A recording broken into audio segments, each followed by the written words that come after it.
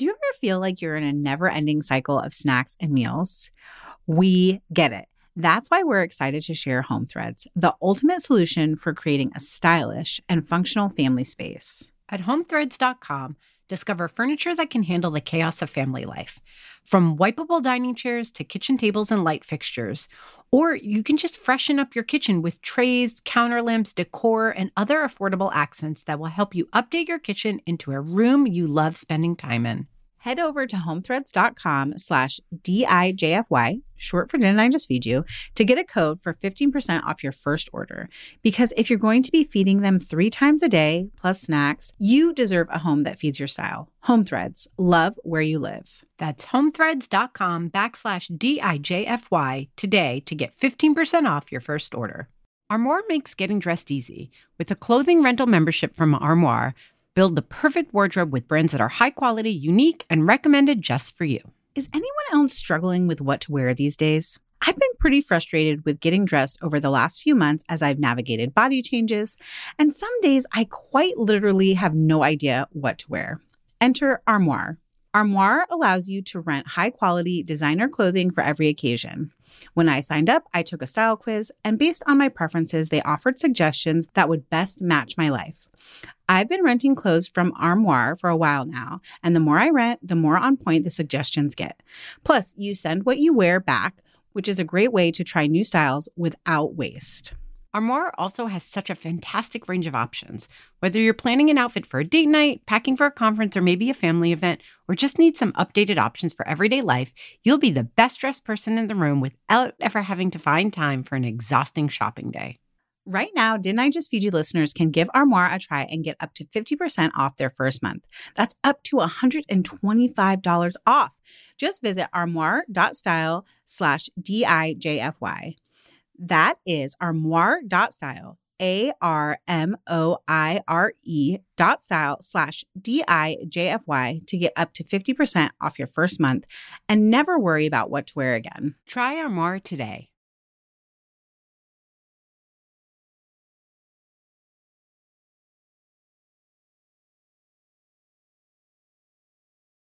This fall, more than ever, we're looking to pack our fridge with ingredients that give us maximum flexibility when feeding our families. And the number one ingredient on our shopping list always?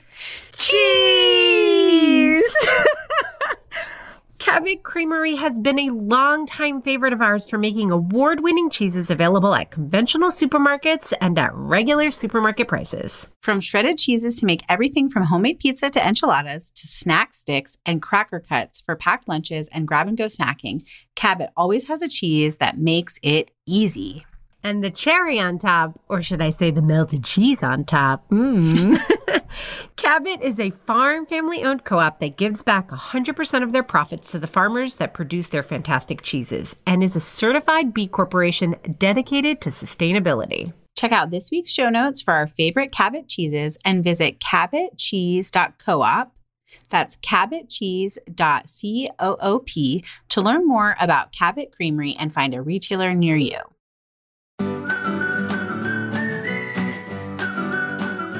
There are things that we want, and if you deprive us long enough, we're probably going to kind of backtrack, and whatever benefits we saw will be lost. So to me, what makes the Mediterranean diet so wonderful is that there isn't deprivation. It really is just a way to live. Welcome to Didn't I Just Feed You? A podcast about feeding kids. Hi, I'm Stacy. And I'm Megan. Hey, this week is really fun. One of my colleagues from Kitchen just wrote a beautiful cookbook called Mediterranean Every Day. So we're going to talk about the Mediterranean diet and this cookbook and how to cook and eat like Stacy. I'm just kidding. Stacy and Sheela. I was going to say it's Mediterranean diet, but not diet with a capital D. Like, this isn't about like eat this much of this and this much of that and portion and here's how it works. This is just a gorgeous cookbook that draws inspiration from certain parts of Italy and Greece and Spain and even southern France. And it's just so beautiful. It just so happens that the way people eat in many of those areas is naturally in balance, like super healthy, but not healthy the way that Americans tend to think of healthy. It's not healthy because they don't eat carbs. It's provably healthy. Some places in the Mediterranean have the longest lifespans in the world. It's called the blue zones, I think. My mother, as a Greek, is very proud of this. But at the same time, like they're eating dessert, they are drinking wine, they are eating bread and pasta. So we talk about that too, which I think is super interesting and helpful. My biggest takeaway is that Mediterranean cooking is not dogmatic. Like there's room for everything in it. Totally. And that sort of relaxes you mentally in a way that helps you enjoy your food and not feel restricted. It's also very whole foods based. But, you know, when you say something like that in America, I'm not trying to like dog on America, but it's just, you know, the way that even my family has started to eat and being in the food media industry for so many years, catering to an American audience, there's such a contrast between like how I have learned to think versus how I was raised to think about food. Yes. So for me, you mentioned something like a whole foods diet. And because Americans do have a tendency to like take it and run, and food media, we play a huge part of that, right? It's like, it has to be a thing with all capitals and you have to go to the farmer's market. It has to be done this way. Whereas when my grandma was cooking with whole ingredients, even when she came to the States, it's not just about like this romantic idea of she lived in a village and it was easy for her to get fresh milk from the cow. Even when she was here in the US, working on a very tight budget, she was not a wealthy cook. She was using just like the whole ingredients that were at the supermarket. It's really kind of humble cooking, you know, whole Greek yogurts, whole milk, feta cheese from the Greek store, whole grains and vegetables, pretty much. One of the things I love about this interview is I feel like you and Sheela are just so aligned in like where you come to food from, and also like how you approach flavoring things and making them unfussy. And I think it's really fun. I don't want to give too much away, but like she also picks a chicken recipe as one of her favorite recipes from her book. I was quietly, because we had so much to talk to her about, I was like, we don't need to take up minutes with me being like, yay! But yes. Chicken. Okay, I feel like I want to dive right into talking with Sheela because there is so much, and there like are so many good little nuggets of information, great tips that are not even related to her book. But we really want to also encourage you to find Mediterranean every day and go ahead and snatch up a copy right away, right? Definitely. It's gorgeous. Sheela Prakash is one of my colleagues at Kitchen. She's a food and wine writer and recipe developer, as well as a registered dietitian. She's also written for Epicurious and Food 52. She received her master's degree from the University of Gastronomic Sciences in Italy and holds level 2 and level 3 awards in wines from the Wine and Spirit Education Trust. So she knows her drinks, which you know we love. Also, I want to go to the University of Gastronomic Sciences. What's that? Okay. I know. I also assumed to get wine education, you'd get to drink a lot of wine. Yeah. Okay. So basically, we want her life. So without further ado, here's Sheela. Sheela, Mediterranean Every Day is your first cookbook, and it is a knockout. Like, it is such a beautiful book. Every recipe I've flagged that I want to make. And I love the section of cocktails and like easy appetizers. For people who don't know you also have a background as a registered dietitian. So can you talk to us a little bit about the very popular Mediterranean diet, which you also address in the book, and how Mediterranean Every Day is not a diet book? Totally. The Mediterranean diet really isn't a diet at all. It's a set of guidelines. It's kind of like a way to live. It's all very European sounding. So basically, rather than having strict rules, it's kind of an everything in moderation approach to eating. So absolutely nothing is off the table. You mentioned like there's a chapter in my book for snacks and cocktails. That's because they are encouraged, and so are desserts. And instead, it's kind of to focus on like extra wholesome things and fill your plate with those, but definitely still enjoy your glass of wine and, your slice of cake. Being a registered dietitian, I'm, have been educated in so many different diets. And to me, it was the only diet that made sense, probably because I also love to eat. So I just love that there isn't really, you can enjoy everything and it ends up being still super wholesome because the things that you're filling your plate with are things that are super nutritious just naturally. So things like fruits and vegetables, fatty fish. So fish like salmon, which has a lot of omega-3 fatty acids, which are a type of healthy fat that's really good for your heart and for other kind of just general bodily functions. And then other things like whole grains, olive oil, which I think most people kind of know as being super Mediterranean, beans and lentils, things like that. So that's kind of what the Mediterranean diet is. It's kind of focusing on those ingredients, but still not hesitating to enjoy everything else in moderation. And so given that, that's why to me, this is not a diet book at all, because the goal of this book was to make it really just kind of an approachable way to feel really good. And, I tried not to use the word diet throughout it. I love that the Mediterranean diet includes like full fat dairy. There's no like low fat cheese in it. There's full fat Greek yogurt, which I know Stacy loves. And there is no limit to what you can eat on it. Absolutely. The goal for, if you go to anywhere in the Mediterranean, if you go to Italy, you go to Spain or Greece, like they're eating everything. They're eating real food. So yeah, they're not eating the low fat dairy that's been like, there's been weird, not real sugar thrown in and fruit flavors. They're eating full fat and enjoying it. And they end up feeling better and actually being healthier for it. So Sheela, I was going to ask, as a dietitian, I know this isn't you didn't come from that place as you were writing the book. You were more coming from, it sounds like, the place of being someone who's a recipe developer, who loves to eat. But what is it about the Mediterranean diet then that is so good for us? Is it just a matter of whole foods in smaller portions? Is it something you can boil it down to?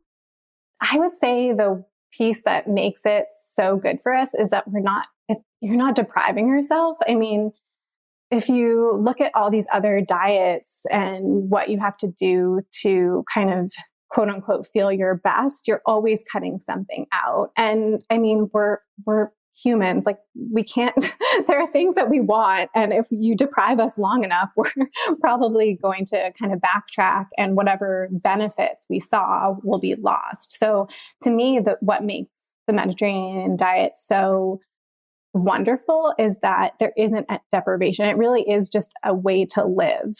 And yes, that you are eating everything in moderation and, yes, smaller portions, but, when you are eating a full fat product, if you are, say you're having, a big scoop of ice cream, you're going to enjoy the actual ice cream because it's the real deal. It's about like satiation. It's that eating something that's actually satisfying, and also the mentality. I think there's so much of our mind is actually tied to our diet. And when we deprive ourselves, it just makes us want the thing that we are craving even more. Absolutely. And then if you're naturally eating really good things and, scattering the chocolate and the wine throughout it, I mean, it's all balanced, right? Like you're filling your plate with good things, but you're also not depriving yourself. And so the things that are quote unquote, maybe like not as healthy aren't being, binged on, or they're balanced by the other healthy things. That's exactly what I was going to get at. Because growing up Greek, I know not every Mediterranean culture serves their food in small plates, and not every Greek meal is served mezze style. But this idea that at every meal, everything will be on the table and you just kind of eat until you're satisfied, and you're combining fats with grains. You're, picking on this and picking on that, as opposed to being like, okay, I've had this controlled dinner. Now I have like this huge dessert, or like, here's this a cheese course is a beautiful thing. Don't get me wrong. But There's something about everything being accessible at every meal that I think both psychologically, but also probably in the net on your plate, you're getting a really great balance of whole ingredients that get to combine in a way that also helps your body process all that stuff too. Absolutely. And I mean, if you go to these countries, you see just they live to eat and they don't eat to live. They truly enjoy their food. They sit down with friends, they sit down with family, they open their bottle of wine. The dinner takes hours versus shoveling it down your plate. So it's that part of it too. Absolutely. Also, cooking is more joyful in those cultures too, for the same reason. And then also, there's some practical aspects of it as well. Like if you're making a pot of beans and then you also have meatballs cooking and you're cutting up some cheese to put it all out on the table, there's also typically a lot of leftovers. So cooking becomes, I remember in my house when my grandmother was around, she would have these big cook days, but also it was these days when I was running around our house and there was time and everyone was pitching in. And then for the other days of the week, there was lots of leftovers that we could kind of pick on too. And the whole thing feels less pressured and more joyful. Which is like a big tenet that we talk about when it comes to family meals is like, it's really not always about what's at the table, but it's like the energy that's at the table and the conversation that you're bringing. And it feels like Mediterranean cooking and the Mediterranean diet sort of like force you to do that. Like, you're at the table to eat and graze, and it's not like an obsession with what's on there and like making sure you get this certain serving of vegetables into your kids. It's all there for them to choose. And actually, there's like some research that backs up how like serving meals family style for kids gives them more autonomy, and therefore they're more likely to try new foods and actually like accidentally eat more vegetables than they would if there was like this forced serving on their plate. That makes a lot of sense. I have a question. I don't want to get too far down this path, but I'm like thinking about how someone listening might actually translate this into how they cook at home. Because I do think that there's something, even the way we're talking about it, I'm talking about my grandmother and you're like, yes, open that bottle of wine and we're sitting around. It's very romantic. And it doesn't feel feasible to a lot of American families for a whole host of reasons, but a big one being the kind of scheduling stress and pressure that so many parents feel and just like exhaustion. So can we kind of hive mind for a minute, some like very practical tips before we get into the actual Mediterranean ingredients and the recipes in your book that are so mouthwatering, the kind of approach to cooking? What are some ways we can help people fold those into their routine? Definitely. To me, like one of the things that I find super, approachable for weeknights and kind of that feels Mediterranean and also family friendly is looking at pasta, just because it is already a super approachable, approachable ingredient. We all lean on it. And I think it gets a bad rap. And I'm hoping that this book sets the record straight. Yes. Because I do feel like it is like it's the ultimate Mediterranean meal. I mean, specifically in Italy, but even in other parts of the Mediterranean, are they eating it? And to me, like the easiest way to feel like you're eating this effortless kind of feel good dinner is to bring pasta to the table. And I like to me, the Mediterranean approach is obviously it's portion size first, but to flip the proportions. So I talk about this in my book where instead of you thinking of you're eating a pasta dish that has like some vegetables scattered about, you're eating a vegetable dish with pasta involved in it. So all of the recipes in my book are vegetable first, pasta second, in the pasta chapter. And I even call the chapter colorful pastas because that's exactly what they are. And to me, for feeding a family, like that's where I would start. I think that's so genius. And what's great is that it's like what I was saying about my grandmother making a big pot of beans and the meatballs and the this and the that, and then she has leftovers. If you're used to cooking a pound of pasta, you throw that all into the pot the way you are already doing. but then you save half, and half of another meal later in the week is already prepped for you. Right. Absolutely. And it's just about prepping these gorgeous vegetables, which often require a lighter touch and not too much effort. And it absolutely stretches that pound of pasta versus a pound of pasta feeding, 4. A pound of pasta can feed 8 easily if you're filling it with really good things. And those good things, of course, there's the romantic, I went to the farmer's market today and I bought these beautiful vegetables and I'm filling my pasta with that. But I mean, real life, frozen vegetables will work too. That bag of frozen broccoli. And, reach it, Sheela. We love that. Frozen spinach. Yes, that's just like, yes, that might not feel as romantic, but it does the job. Yes. And I also noticed a lot of your salads, which look so beautiful, also are incorporating not just leafy greens, but other vegetables that can be prepped ahead. I'm looking right now at the warm roasted delicata squash and kale salad, which I want to eat right now. But, you can make a dressing in a big batch. You can roast the squash in a big batch and then have these leftovers. So, we did an episode called The Art of Intentional Leftovers, which is a strategy that Megan and I think it can apply to all kinds of cooking, but it really seems to work with the kind of really simple vegetable forward recipes that populate your gorgeous book. Absolutely. Absolutely. And I mean, this salad in particular, I love this salad. And it's one of those salads that absolutely gets better with age. So when I make it, I often double it up. Like I double up the ingredients and then I end up we have it for dinner and maybe we have it. I personally think it's satisfying enough to just have that. But, you could have it as a side with chicken or fish. And then I'm eating the leftover salad all week for lunch because it stays completely wilt free. And if anything, it just tastes better because the vegetables are marinated longer in the dressing. Absolutely. And I think another thing to point out with a lot of my recipes, I really wanted them to be as flexible as possible. And this one is definitely that. In particular, I talk about I call for a certain type of cheese. I call for ricotta salata cheese, which is not a common cheese. It's a cheese I love because it's super salty and has this really nice crumbly texture, but it isn't always that easy to find. And so I make a point of calling out that don't worry if you can't find it. Swap in feta, swap in goat cheese, swap in whatever you like, and to make this recipe work for you and your family. That's also great because it's a great aspect of your book that I'm glad you highlighted. It's also a very good way to bring that kind of romantic Mediterranean style down to earth for busy families, because the truth is, just like my grandmother, just like you, when you're developing these recipes, use what you have on hand.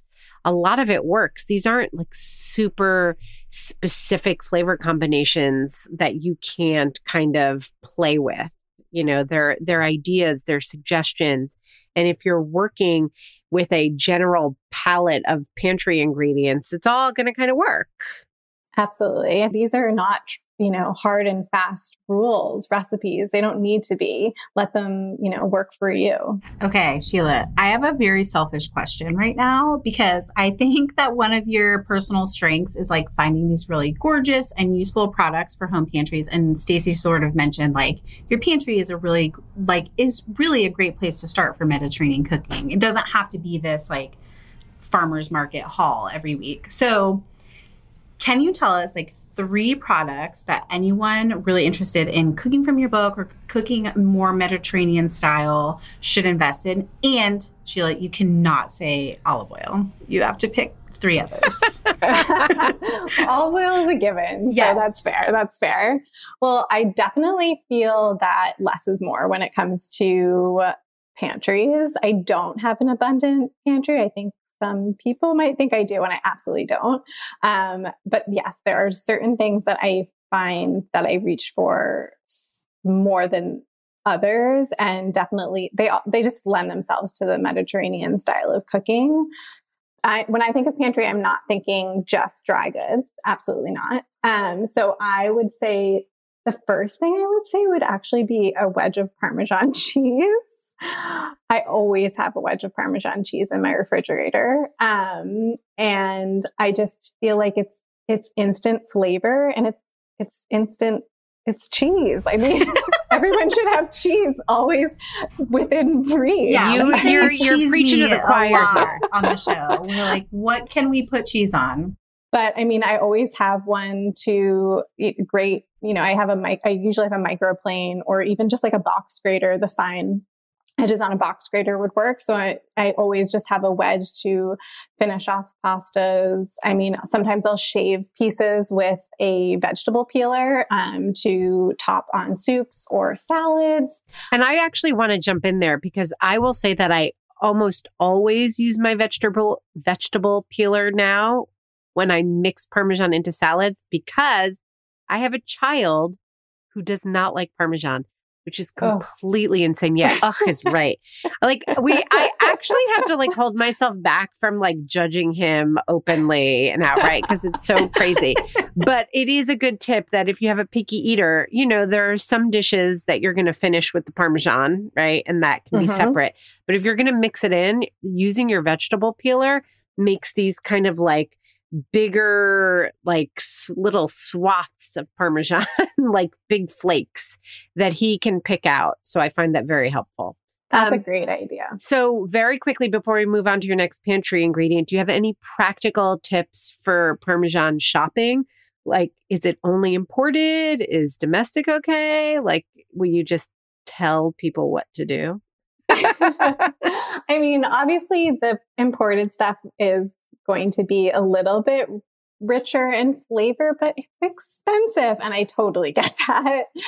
So if you're able to, go for the real deal. If you're not, the domestic stuff will do you just fine. Also, if you can get yourself to a Trader Joe's and I think probably Costco. I mean, Trader Joe's does have the imported stuff for a fraction of the price from other stores.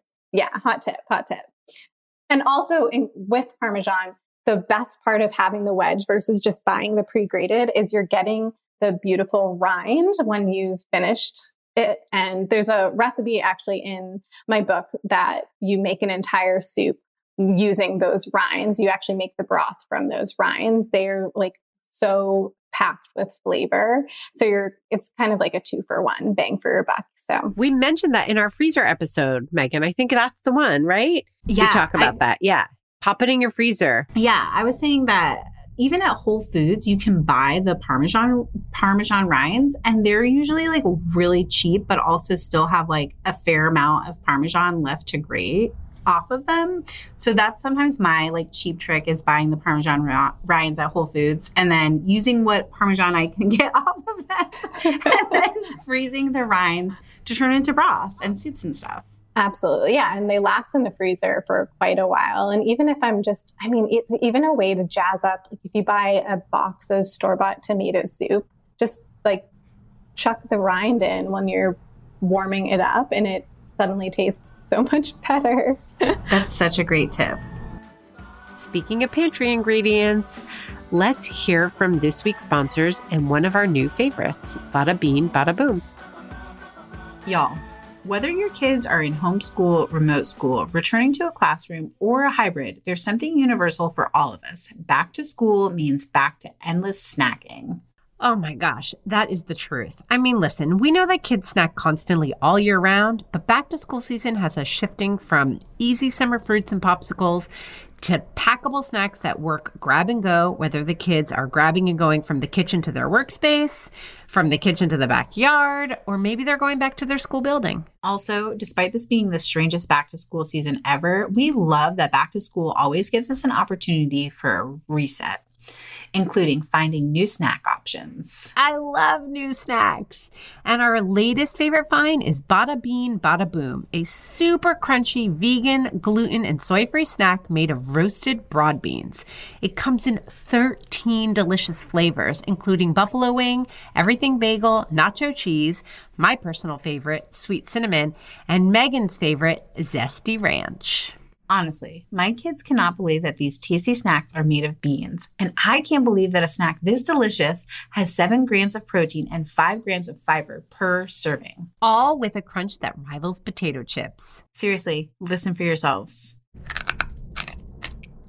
Bada Bean Bada Boom is perfect packed in a lunchbox for kids or stashed in your home office snack drawer or gym bag, or really anywhere else you might need to grab a delicious high-protein snack. Go to badabeansnacks.com/didn't I just feed you to get 25% off your order.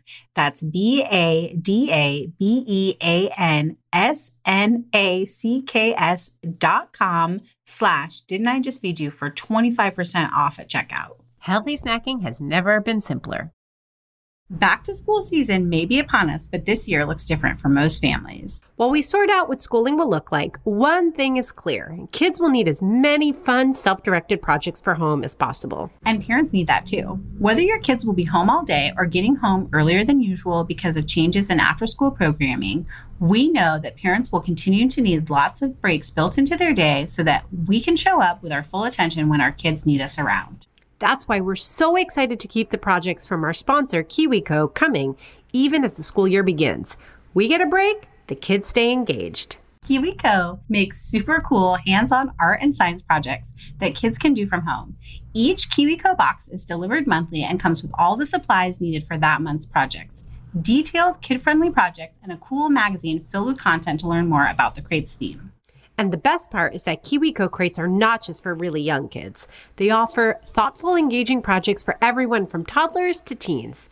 Grown-ups may even want to get in on some of the fun. With KiwiCo's hands-on art and science projects, kids can engineer a walking robot, blast off a bottle rocket, explore colorful, kid-friendly chemistry, and more, all from the comfort of home.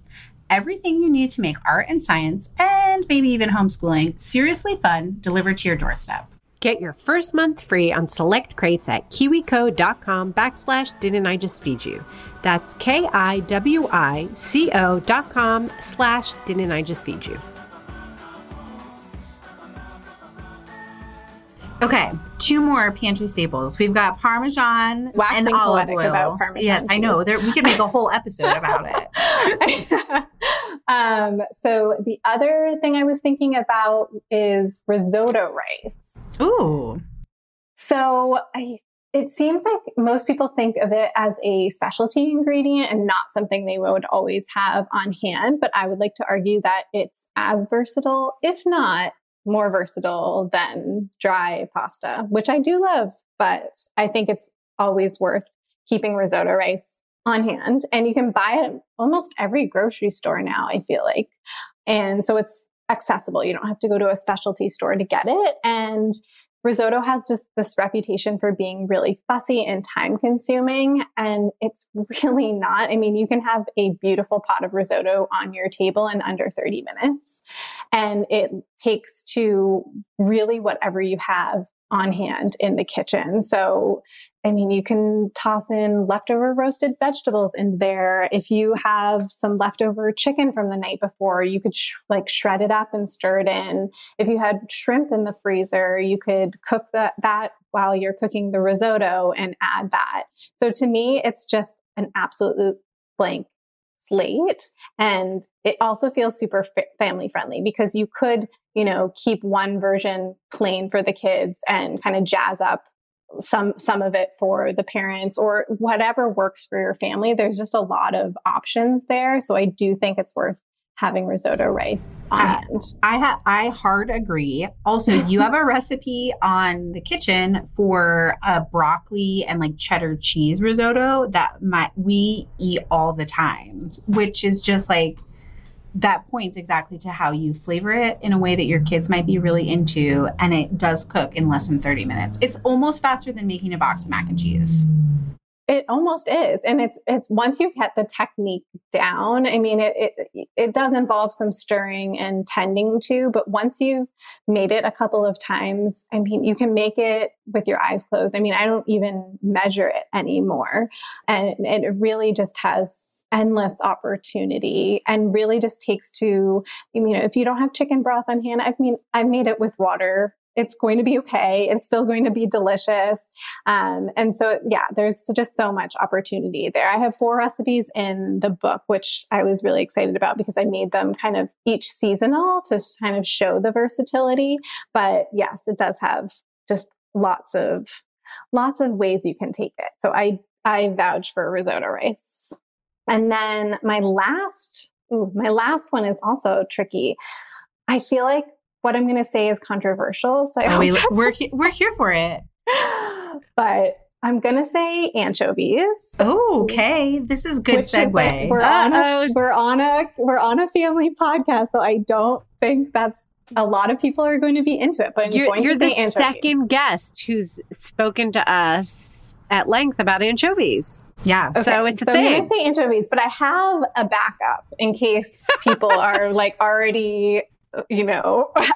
Well, They're already lost interest. Talk to us about anchovies first. So anchovies, to me, are a secret weapon in the kitchen. And I know they're kind of scary looking. They look like these little squirmy little fish. I get it. And I was very worried about them too before I gave them a shot. But I'm not asking people to put the whole fillets like on their slice of pizza or eat them straight out of the jar. I'm just asking to bring them into your cooking, because when you put a fillet or two into hot olive oil, they dissolve and you wouldn't even know they are there, but you're left with this olive oil that is so deeply flavored because anchovies have this incredible salty, briny, kind of just like an umami bomb flavor going on, that suddenly your plain old olive oil now has that flavor in it.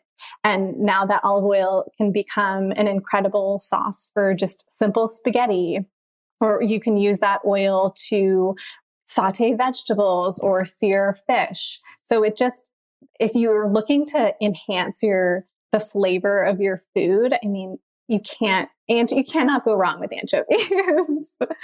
It reminds me of fish sauce a little bit. And I know that also can be a controversial ingredient, but anybody who's used fish sauce, just this idea that the way that it smells and even tastes if you just put it on your finger and eat it right out of the bottle is really different than how it's going to enhance the food you add it to, as long as you don't add too much.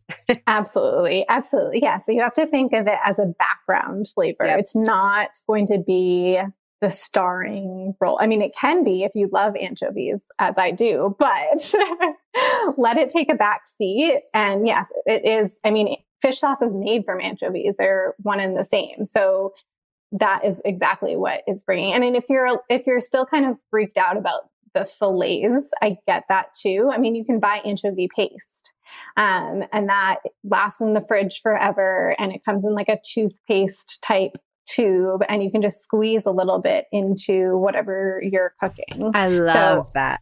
I do think it's well worth having. If you're still opposed, or if you're vegetarian or vegan or anything like that, or there's some sort of allergy, then I would say capers would be your next best bet, because you're getting the same kind of like briny, salty flavor from capers, and they're so Mediterranean, but I don't think they intimidate or freak people out as much. You know, it's funny. My 10-year-old, the one who doesn't like Parmesan, also doesn't love feta cheese. His older brother is always joking, you're not allowed to not like feta cheese because you're Greek. And his rebuttal, I mean, this is conversations children of food professionals have. His rebuttal to his older brother is, I don't like feta, but I love capers and you don't. Like, that's his, like, I got you. You don't got me. It's very funny. Oh, I love that. He eats them straight out of the bottle. That's amazing. He wants them on the strangest things. Like, he once was like, can you add capers to my sandwich? I was like, what? Like a regular like sliced bread sandwich. It wasn't like a beautiful something built on baguette. I was like, I don't know, actually. He has taste. So it's totally fine that he doesn't like Parmesan. It's really not, Sheila, but thank you. That's very generous. He'll come around if he's eating capers straight out of the jar. It's true. It's true. There's hope.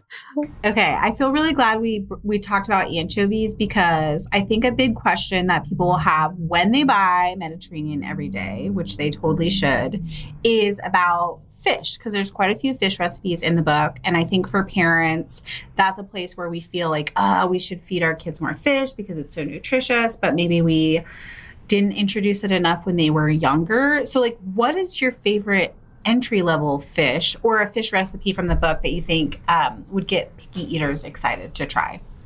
I think the most accessible fish for most families are the ones that are also most accessible at the grocery store. So I'm thinking, the salmon, the cod, the shrimp, those three to me feel the most approachable.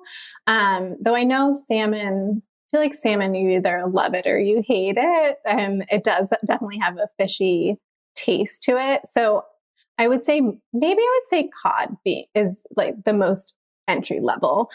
I have a recipe in the book for cod, but I'm going to say it's not that family friendly just because, but maybe it is. It's wrapped in prosciutto. So I mean, that's kind of a win. Yeah. Yeah. It's kind of like, it's like bacon-ish. And it makes it really salty and adds like this really nice kind of crunchy coating. So that's really fun. But even like way simpler than that, I mean, you can just sprinkle it with a little bit of garlic and olive oil, and it's very plain tasting, but it's also really tasty. And I also feel like cod is something that where you can sort of keep it plain and simple for picky eaters, but then you can also jazz it up for people who do want a little bit more flavor. Say maybe some capers on top would be really nice. Yes. I think that the cod looks delicious. And I do think, it's a roasted cod saltimbocca. And I know that the traditional approach would be to use prosciutto. But if you have a hard time finding that, if it's expensive, if you think your kids won't like it, it would taste delicious with bacon. I'm sorry. Am I allowed to riff on your recipe here in front of you? That would be, as I was saying that, I was thinking like that sounds good. That sounds really good. My family's been doing a lot of swordfish this I was going to summer. say swordfish. Swordfish. I tend to forget about swordfish every year until summer comes around. Yes, totally. Because it's such like a summer fish. It's a grillable fish. I mean, it's incredible on the grill, and it's so meaty and mild flavored that it is such a definitely like a gateway fish. And yeah, I think that's definitely a great one. And I have 2 recipes in the book for swordfish because I do really love it. And one in particular I'm really excited about because it's a pasta recipe. Here I'm talking about pasta again, but a pasta recipe that has swordfish in it, which I feel like people don't think to put fish in their pasta that often. Maybe like shrimp, but not actual fish. And it's a really, really, really, really fun way to kind of bring in swordfish in a different way besides just tossing it on the grill. So it's like chunks of swordfish that you just kind of sauteed and made a really simple cherry tomato sauce with.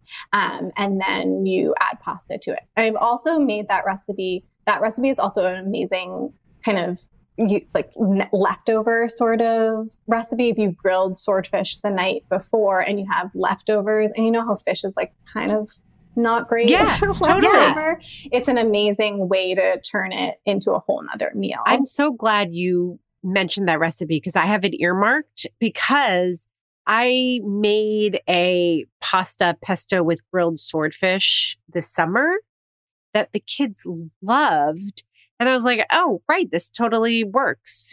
Like it was just like an aha moment. Like I'd had it before many years ago and it obviously made enough sense for me to do it, but it felt like a revelation to the kids. It has a nice meaty texture. If you've ever tossed, chicken with your pasta, it's going to feel more like that than it would a pasta with like tuna fish or something super flaky. And that also makes it a really good deconstructible meal. So, my 10-year-old doesn't love fish, but he had some and he could pick the rest out. And then it's pesto pasta. My older kid doesn't love pesto, so he ate more fish. It's just very adaptable. Absolutely. And it's also a way to stretch it because swordfish can be expensive, you know? Yes. And totally. so, I mean, you're going to need a whole lot less to feed your family when you're adding it to a pasta versus it being sort of like just a piece of fish on a plate. So yes, absolutely. Another fish, it's more like 2.0 fish. So if your kids do kind of like some fish and are experimental, I do think mussels are really fun.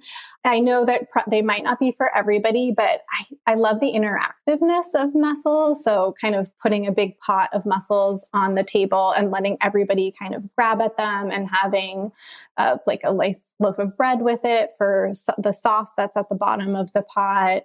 Or you could even make like oven fries. That's so classic and also really delicious. I do think that is a great option as well.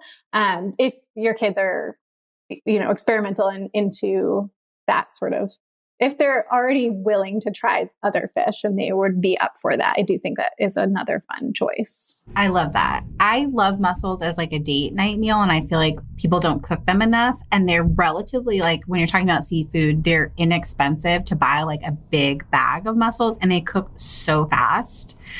When we have that for dinner, though, my kids are more likely to eat the bread and the broth than the actual mussels. But hey, that's like an entry point, right? It absolutely is an entry point. And you're absolutely right about the affordability of it. I was shocked the first time I made mussels because if you go to a restaurant and you order them, I mean, a personal pot, like $20 or $30. And I was shocked that you could get enough to feed 2 adults for $6. Yeah. Okay, Sheela, the next question might be kind of hard and it's a 2-parter. It's the last question. You have to tell us your 3 favorite recipes from the book. That's the first part. Okay. Again, so I know. hard. You can only pick 3. It's like we're like when we are forced to pick a favorite child. We do it. Favorite child. We don't want to. You just do it. You're allowed to change your mind later. Like if someone... Yeah, it can be just today.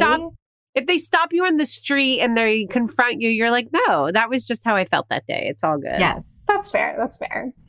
So, okay. So I would probably say the spaghetti and meatball ragu because it was the very first recipe I developed.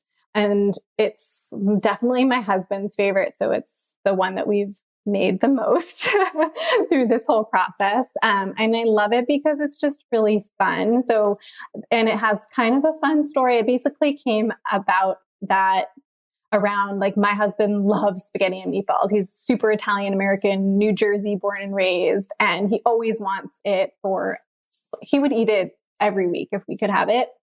And I just don't like spaghetti and meatballs. I know that's really terrible to say, but it frustrates. I love meatballs and I love spaghetti. I don't love them together. Oh my gosh. It frustrates me because I think it's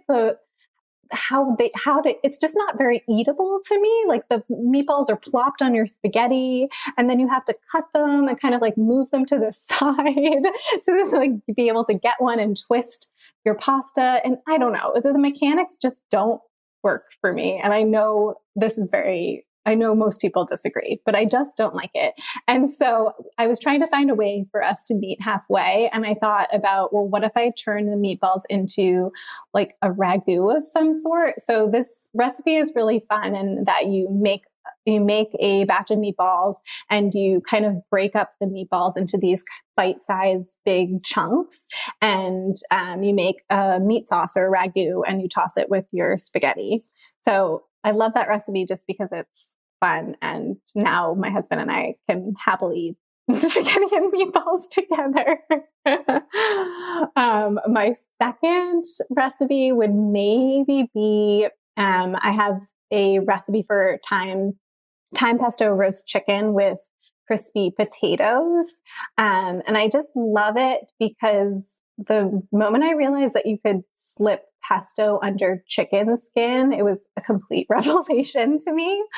And this one in particular, I call for making a pesto with parsley and thyme, which is really fun because it sort of lifts you from thinking pesto only has to be made from basil. So it's a really fun thing to think about, like what herbs I have in my crisper drawer that are starting to look very wilty and brown, or what do I have if I have a garden that I need to use up.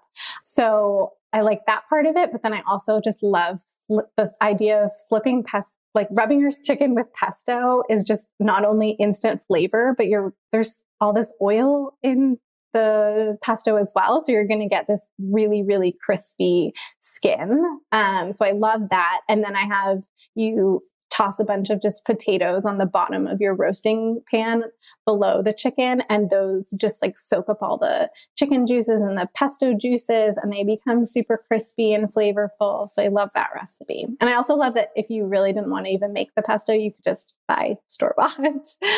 That recipe is one that I got to test when I was helping test recipes for your book. And it is so good. Also, the pesto recipe that's included in Mediterranean Every Day is really great because it's like any herbs, any nuts, and it walks you through like how to make pesto basically from anything. Absolutely. Yes. I kind of want people to realize that pesto really is more of a formula than a hard, fast recipe. And you can really experiment and it's not even just the herbs. You can use different kinds of cheese for those who don't like Parmesan or other options. And you can use different kinds of nuts, or if you have a nut allergy, you could use pumpkin seeds or, another kind of seed. So it is super versatile. Which I love. And then my last favorite recipe, oh gosh, I'm going to say my yogurt panna cotta. I'm going to go to dessert because I haven't given dessert any love. The yogurt panna cotta is something I have made probably for the past 15 years now. It was kind of what I became famous for when I was living in Italy, and I'd have my friends over for dinner. It was just like the easiest dessert I could make with the scrappy kitchen that I had. And I ended up I would put Greek yogurt in it in place of all of the heavy cream just to make it a little bit lighter. And because I always had a tub of Greek yogurt in my refrigerator, and it's just super creamy and light and has endless opportunities for toppings. So I also think that's really fun. You can top it with fresh fruit if you have it. If you don't, you could even top it with jam, or a drizzle of caramel sauce could be really fun, or shaved chocolate. And it's also completely no bake. So it's to me, it's anytime dessert. If I get a craving for dessert, it's usually what I end up making. So yeah, that was my last one. It's beautiful enough that you could serve it for a dinner party, but it's also simple enough that you could meal prep some and have it for weeknight desserts too. You absolutely can, because it does need to set up in the refrigerator, and it does last in the refrigerator for, up to a week really. So if you did want to, you could make a batch on Sunday and have it for desserts. Okay.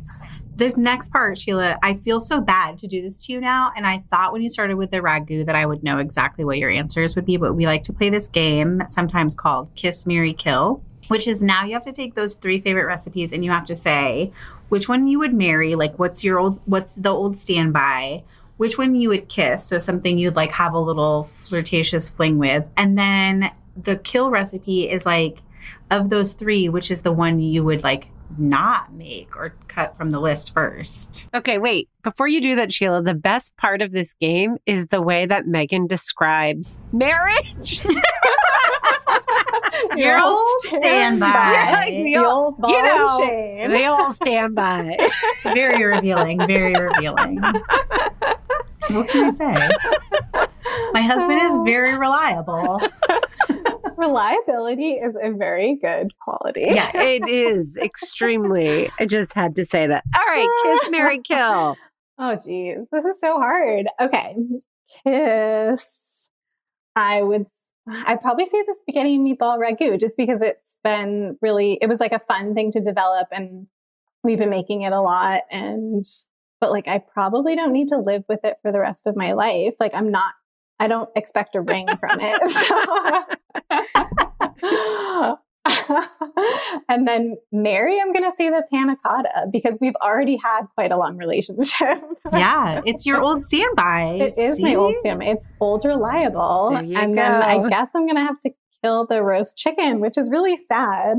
Yeah. Because then I guess I'm just eating dessert for the rest of my days. Which is less sad if you put that spin on True, it. true. Also, I feel like that's like a perfect way to like end on is that like your book, Mediterranean Every Day, is so beautiful and it's lots of like everyday recipes, but it's never going to make you feel bad about having a rich, luscious dessert every single day either. Absolutely. I have too much of a sweet tooth to make anybody feel bad about that. Hear, hear. Sheela, thank you so much for coming on and chatting with us and sharing your gorgeous book with us. Where can everybody find it? So it is available on Amazon and you'll be able to find it anywhere where your local books are sold. So absolutely. Yay, Mediterranean Every Day. Thank you both. Stacey, I loved chatting with Sheela. I don't get to talk to her that much one-on-one in our work days every day, but I'm also just like incredibly proud of her book. It's her first cookbook, and I feel like it just knocks it out of the park. We both, you and I, have like now long lists of recipes that we will be cooking from it. Absolutely. I got to test a couple of recipes for her last fall, and I can tell you that they're very easy. They don't require a ton of special equipment or special ingredients. It's all stuff that's easy to find. And we're going to be sharing a couple of the recipes in this week's show notes and in the newsletter. So please, please, please go grab a copy of Mediterranean Every Day, but also make sure that you're subscribed to our newsletter so that you can get those bonus recipes. Right, Bellis? I guess I should mention you can subscribe to our newsletter on Instagram or Facebook. There's a little link, or directly on didn'tijustfeedyou.com. Also, be sure to find us on Instagram and Facebook, where we are, guess what? At Didn't I Just Feed You? When you're on Facebook, that's where you're going to find that listeners group that we're always talking about because it's the coolest place on earth to be. Obviously, when you go to join, just click groups. You'll be prompted with a question. The answer is whiskey. Don't add us, just write it and then join us inside. I feel surprised because some people still say, oh, I'm a new listener. I don't know what the answer is. Because I feel like we do say it in every episode. They are caught. They're not listening to the end. They're not. Oh, shh. You guys, don't you hang on our every single word? My you really Lord. ought to. If not, at the very least, could you please subscribe, rate, and review Didn't I Just Feed You? It means the world to us. You know what also means the world to us, and we would love to hear more of?